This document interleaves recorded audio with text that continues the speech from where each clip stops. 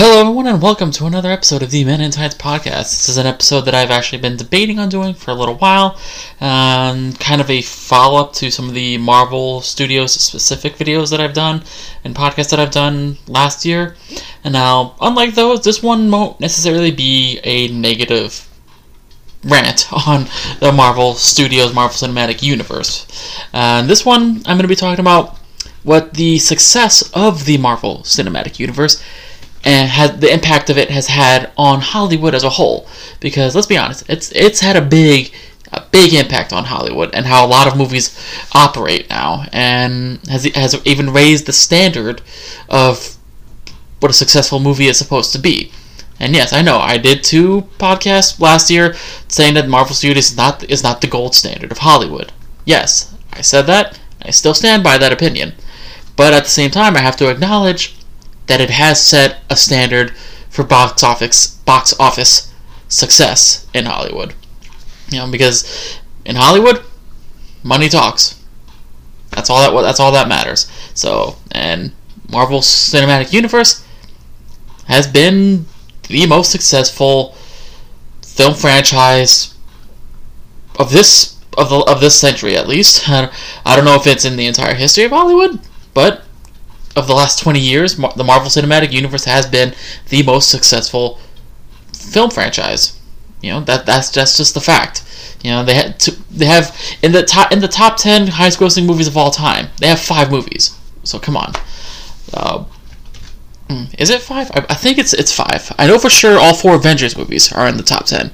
But let me double check to be sure that I'm not spreading fake news. Alright, let me look through it. There it is. Yeah, I have it bookmarked on here so I can always look back on this stuff. Alright, top 10. Let me see. Endgame, Infinity War, Avengers, and Age of Ultron got bumped by Frozen 2. How about that? But yeah, up until recently, the top 10. I think it was up until the Lion King came out. It was Black Panther, Age of Ultron, Avengers Infinity War, and Endgame were in the top 10. But now the top 10 is only Endgame, Infinity War, and the first Avengers movie. Yeah, Age of Ultron got bumped by Frozen 2. Oh, that's just funny. That is funny to me. But yeah. Okay, then I'll just say in the top 20 of all time, it is the Marvel Cinematic Universe. Let me look through it. Number 20 is Iron Man 3, Iron Man 3, the one that a lot of people say is the worst, and then Black Panther number 12, Age of Ultron number 11. But they also have Captain America: Civil War at 22, and Captain Marvel at 26. So, yeah, the MCU is one of the most profitable franchises in Hollywood history. And like I said, it is the most successful franchise of the last 20 years. There's no denying that. And because of the success of the Marvel Cinematic Universe, it has had a big influence on the way potential film franchises are, the structure of them.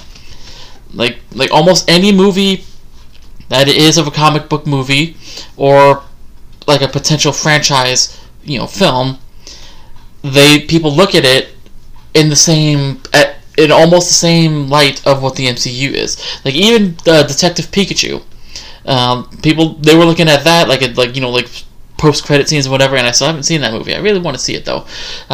That they looked at that like, oh, is this going to launch a Pokemon cinematic universe, which has the potential to, but that's what they're looking at. Same with Sonic. They're looking at Sonic. Is it going to launch a Sonic cinematic universe? And then other film franchises that they're looking at that as well. Like even the Fast and Furious movies. The first one came out almost 20 years ago, and that's spawned its own cinematic universe as well, with 8 main story films and then the spin-off Hobbs and Shaw. And then we look at, of course, the DCEU with Man of Steel, BVS, Suicide Squad, Wonder Woman, Justice League, Aquaman, Shazam, Birds of Prey, and coming over the next few years, we have The Suicide Squad, The Flash, Black Adam, Wonder Woman 1984, which as of right now is still scheduled to release in October, but we shall see how that works. And because with the way the MCU has was structured, that all the films interconnect one way or the other, but with the DC movies, they didn't exactly. People have been saying they needed to follow that formula, and then when they did try to follow that formula, people said, "Why are they following the Marvel formula?" So it's a give and take. It's essentially a lose-lose situation. There's no way to win, because Marvel, regardless of how you feel about the films on their own, the Marvel Cinematic Universe is right here. It's the top. Like I said, even though I don't like that I don't agree with it being the gold standard of Hollywood, it essentially is. And it's like, that's for comic book movies, this is where they need to reach in the eyes of the general audience and of the critics. And but there are certain exceptions, like the success of Joker. That, while it was a DC movie, it was independent of the DCEU, the main DCEU at least, because there's the multiverse, established by Jim Lee, as we saw through the Crisis on Infinite Earths crossover earlier this year and late last year, which God bless Jim Lee, love him, and looking forward to what he has in store for the future of the DC films and television shows going forward. But yes, Joker, independent of the DCEU, became the most profitable comic book movie ever, with a less than $100 million budget, grossing over $1 billion. And I'm so happy that I contributed to that $1 billion when I got to see it opening night last year. Which it shows that doesn't necessarily have to be that way, but I also know that there are a lot of people that don't like that the future DC films aren't going to be connected in that cinematic universe like Marvel is, and which if you want to hear more of myself on that, you just look at past podcasts I've done talking about such things. But that is the influence and the impact that the success of the MCU has had on Hollywood, where these films essentially are not.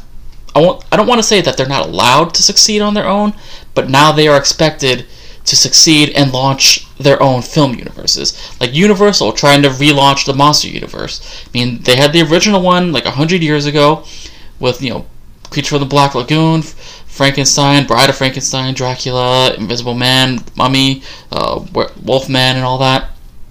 And they tried to relaunch that this year as well. Or not this year, just over the last few years, they tried to relaunch that, starting with the Tom Cruise Mummy film, and then actually I think it started with the Dracula Untold, and then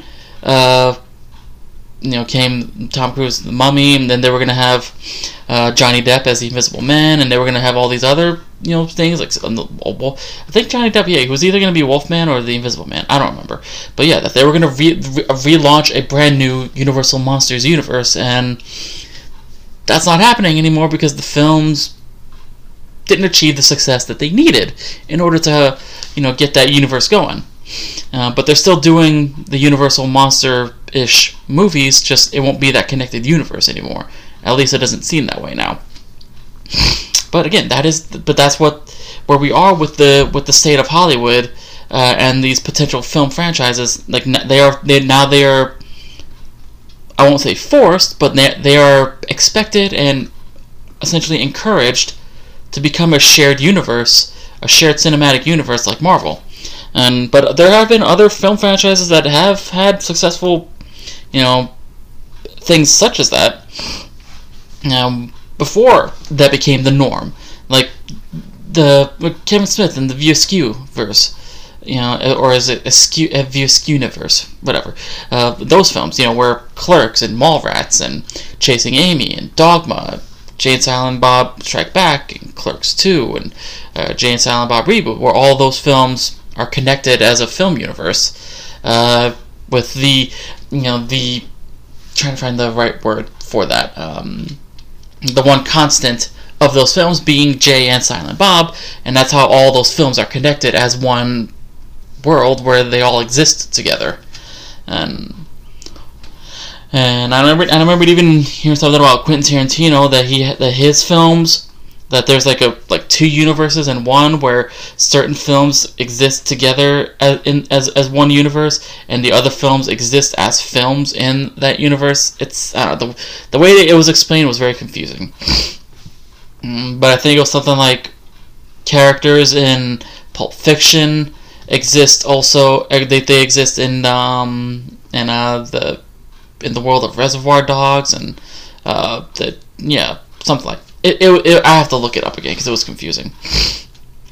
But and then other comic book movies that studios and directors are trying to get launched, what's his name, Todd McFarlane trying to launch his Spawn film.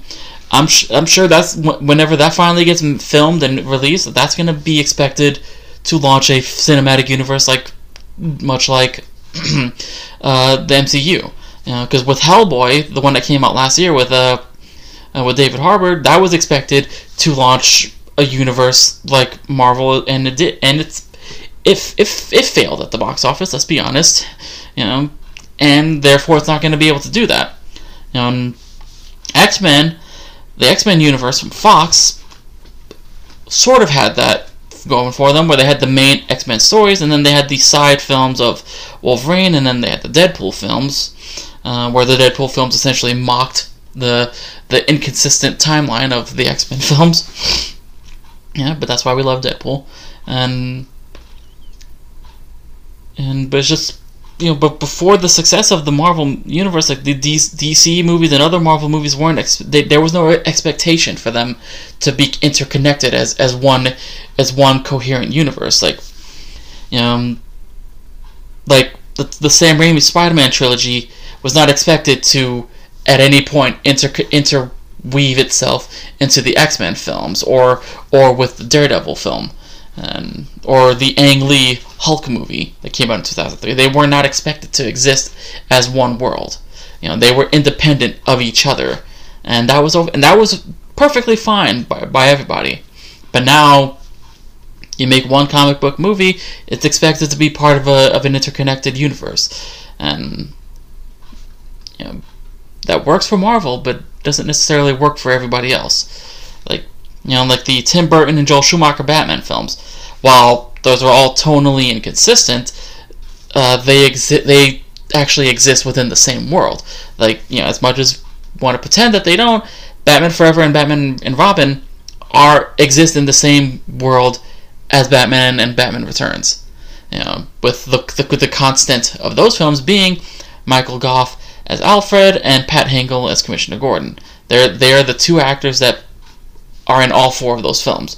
And even Batman Forever specifically was supposed to stay within the tone that was established by Tim Burton in the first two films, until Warner Brothers decided to hack that up, because we gotta sell toys for the kids. And now there's campaigns for release the Schumacher cut of Batman Forever, which by the time you watch this, I don't know if I'm gonna try to upload this Friday the 24th.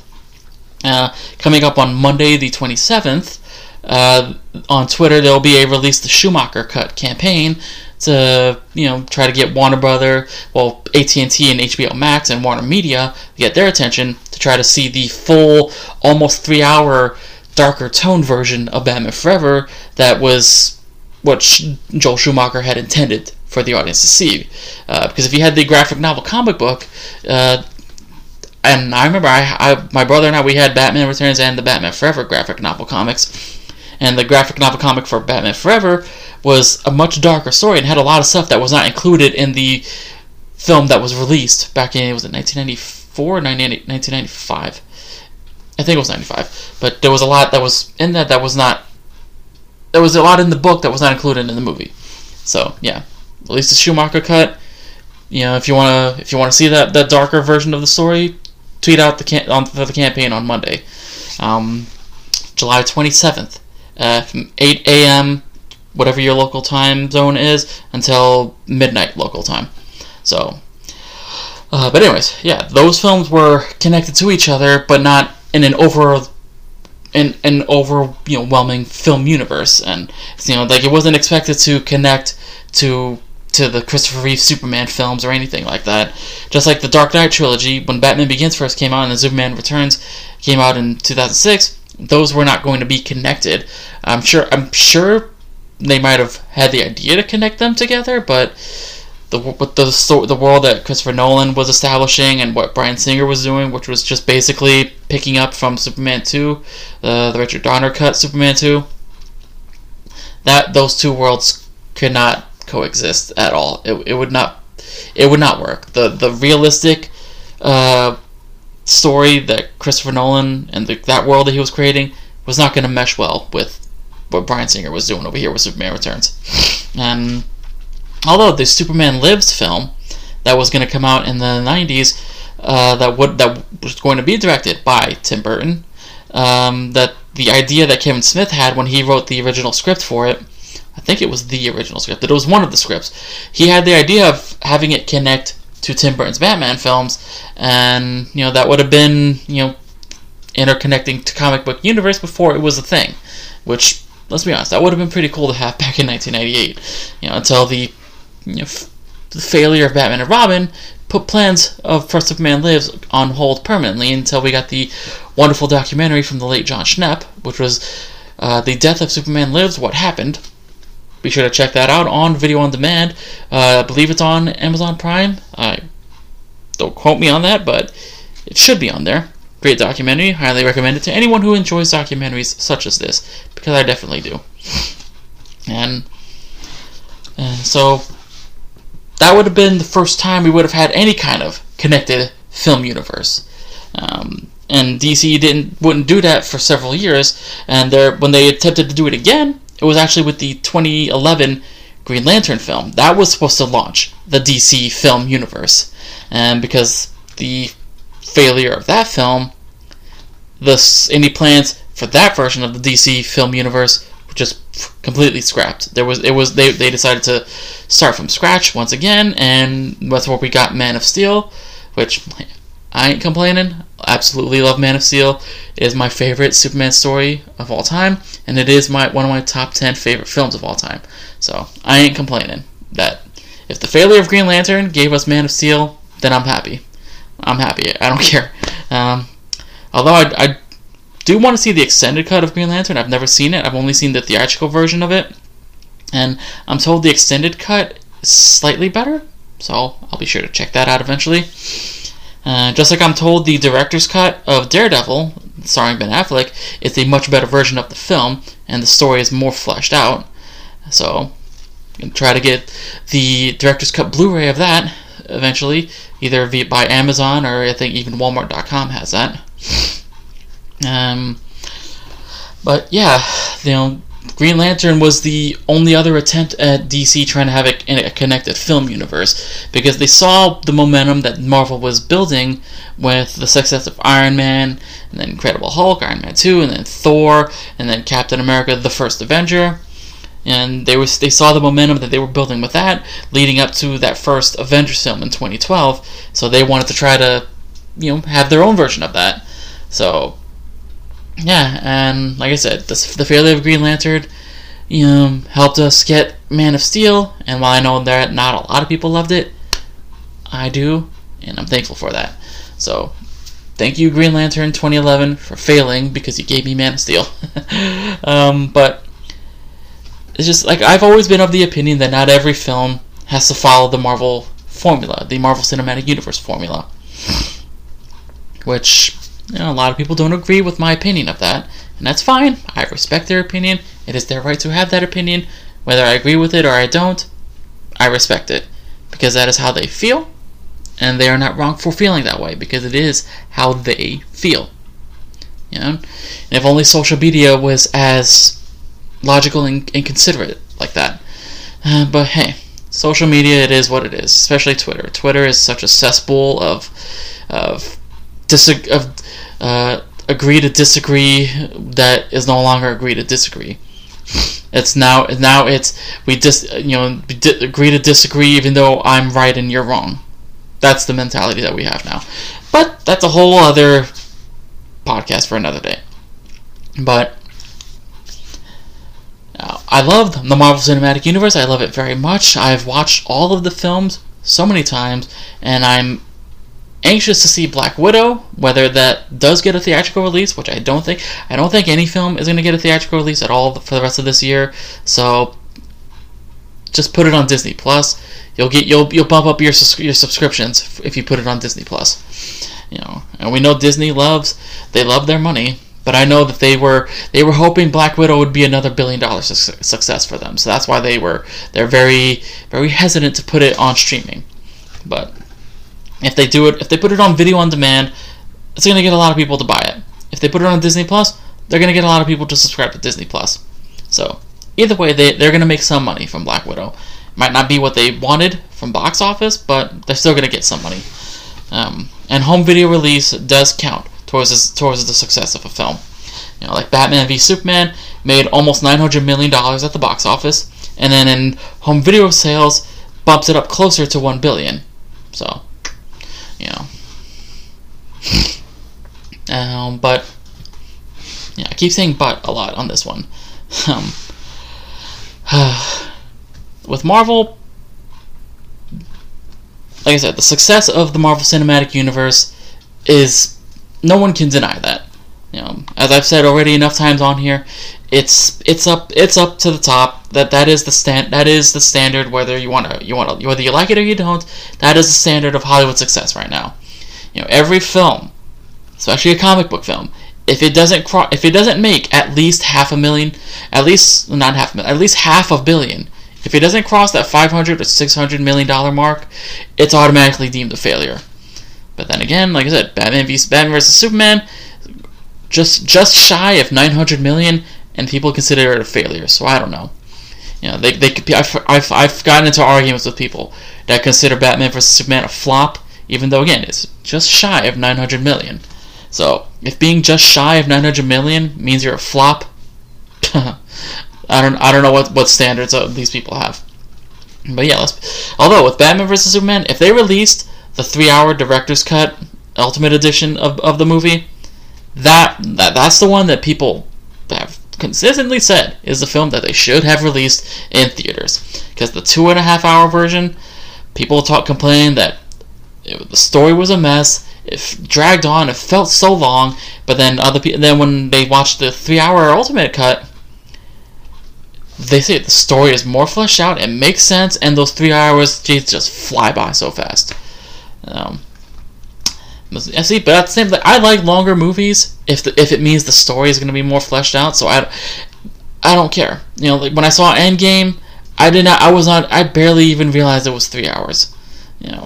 Like whereas other films that it feels like they just drag on and on and on and on. Like the theatrical cut of Justice League, aka Justice League, it's a 2-hour movie, but because of how much of a mess it is, it just feels like it drags on. It does. Whereas Man of Steel's just under 2.5 hours, feels like that time just goes by so fast. 3 hours Batman vs Superman Ultimate Edition, just those 3 hours just fly by. The Lord of the Rings movies, either because the theatrical versions are, Fellowship is 3 hours, Two Towers is 3 hours, Return of the King is 3.5 hours. All three of them are amazing movies. Return of the King is one of my all-time favorite movies, and the time just flies by so fast. What's another one? But anyways, yeah, I don't know how I got on the subject of long movies, but yeah, there I go again. I keep saying but. And how long have I been going? Okay, 24 minutes. Jeez, I feel like I'm not saying anything of importance on this one. But then again, that's pretty much everything I do on here. None of it makes any sense, but it makes sense to me because it's me, and I'm me. So again, I'm saying nonsense. Sorry, I'm recording this at almost 1 a.m. I should be in bed right now because I got an early day Friday. I have to be where my new job is going to be. I have to get there to finish up paperwork and get my photo ID taken and all that good stuff, and get acquainted with my coworkers that I'll be spending my time with for however long that I'll be working there. Hopefully, I'll be there very, very, very, very long time. But anyways, the success of the Marvel Cinematic Universe is undeniable, and they have set the standard of what it means to be a successful film and a successful film franchise in Hollywood. Like I said, whether you like it or not, whether you agree with it or you don't, there's no denying that Marvel changed Hollywood. Whether or not it's for the good or for the worse, that's entirely up to your opinion. And that's where I'm going to end this episode. Thank you all so much for watching and listening, and if you're not subscribed, please do so. Click the little button right there in the corner and hit the bell so you stay up to date on everything that I do on here. I'm trying to get a lot of more stuff on here. I'm trying to get more content out there for the people that do enjoy what I do on here. And like I said, with the new job that I have, as of right now, my only scheduled day off is going to be Sundays. Yes, I'll be working Monday to Saturdays as of right now. So I don't know how much free time I'm going to have to do more of these, but I'm going to try my best to be as consistent as I can with presenting the product that at least some of you have grown to love on here as a fan and subscriber to the podcast. And if you prefer the audio-only version so you don't have to look at my little mug right here, you can do so by subscribing to the podcast on Spotify, Google Podcasts, CastBox, Radio Public, Breaker, and Anchor. All the direct links to those will be in the description below. If you'd like to support the podcast, you can do so by joining my Patreon for $1 a month. Like I've been saying, I don't have any Patreons right now, and that is completely fine. I understand that not everybody wants to contribute to a Patreon. People have their priorities, right? And would rather not spend their money on somebody online that they don't know and probably will never meet. I get it. Trust me, I get it. But I also do have my monetized podcast store with several fun designs that I have on there, and working on new designs that I hopefully will be able to launch on there very soon. And also, if you want to see more of my content, especially if you're a newer subscriber, you want to check more of my content, you can just check it in the archives. My worst to best rankings that I've been doing, my retro film reviews, my classic wrestling pay-per-views, which I promise, the one that I had for July, I am going to try to get it out by the end of the month. I promise you that. And then other movie reviews and video game reviews, I'm going to try to get more of those going in the next few months. And then the next episode of the Monetized Podcast will be episode 95, and on that one I'll be covering, little gassy right now, covering some of the stuff to come out of the Comic-Con at Home that's been going on this weekend.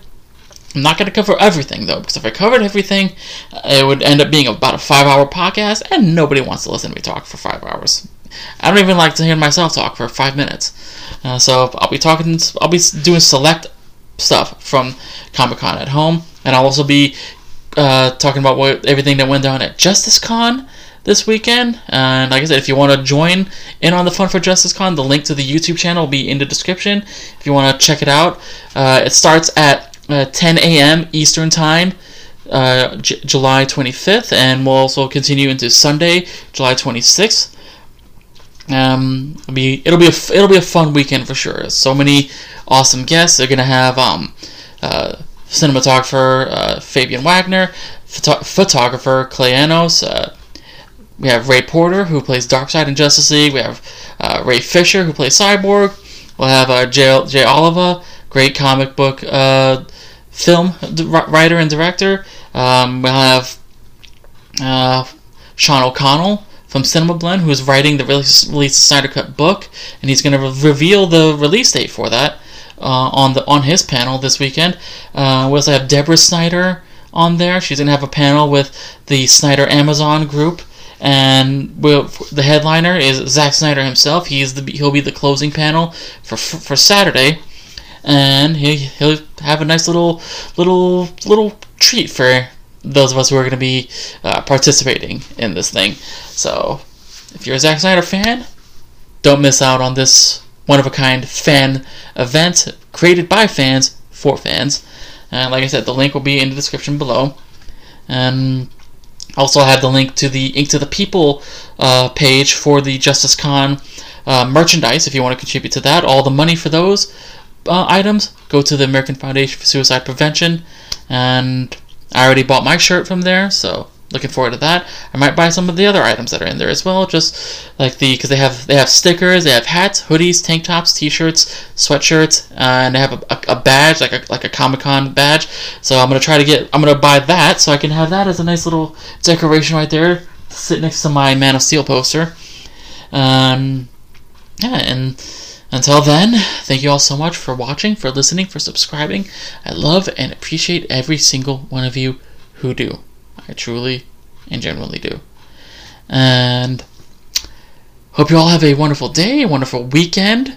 And stay safe, stay healthy, take care of yourselves and your loved ones. And this has been the Men of Times Podcast. I am Julian, and I will see you all next time. Bye-bye.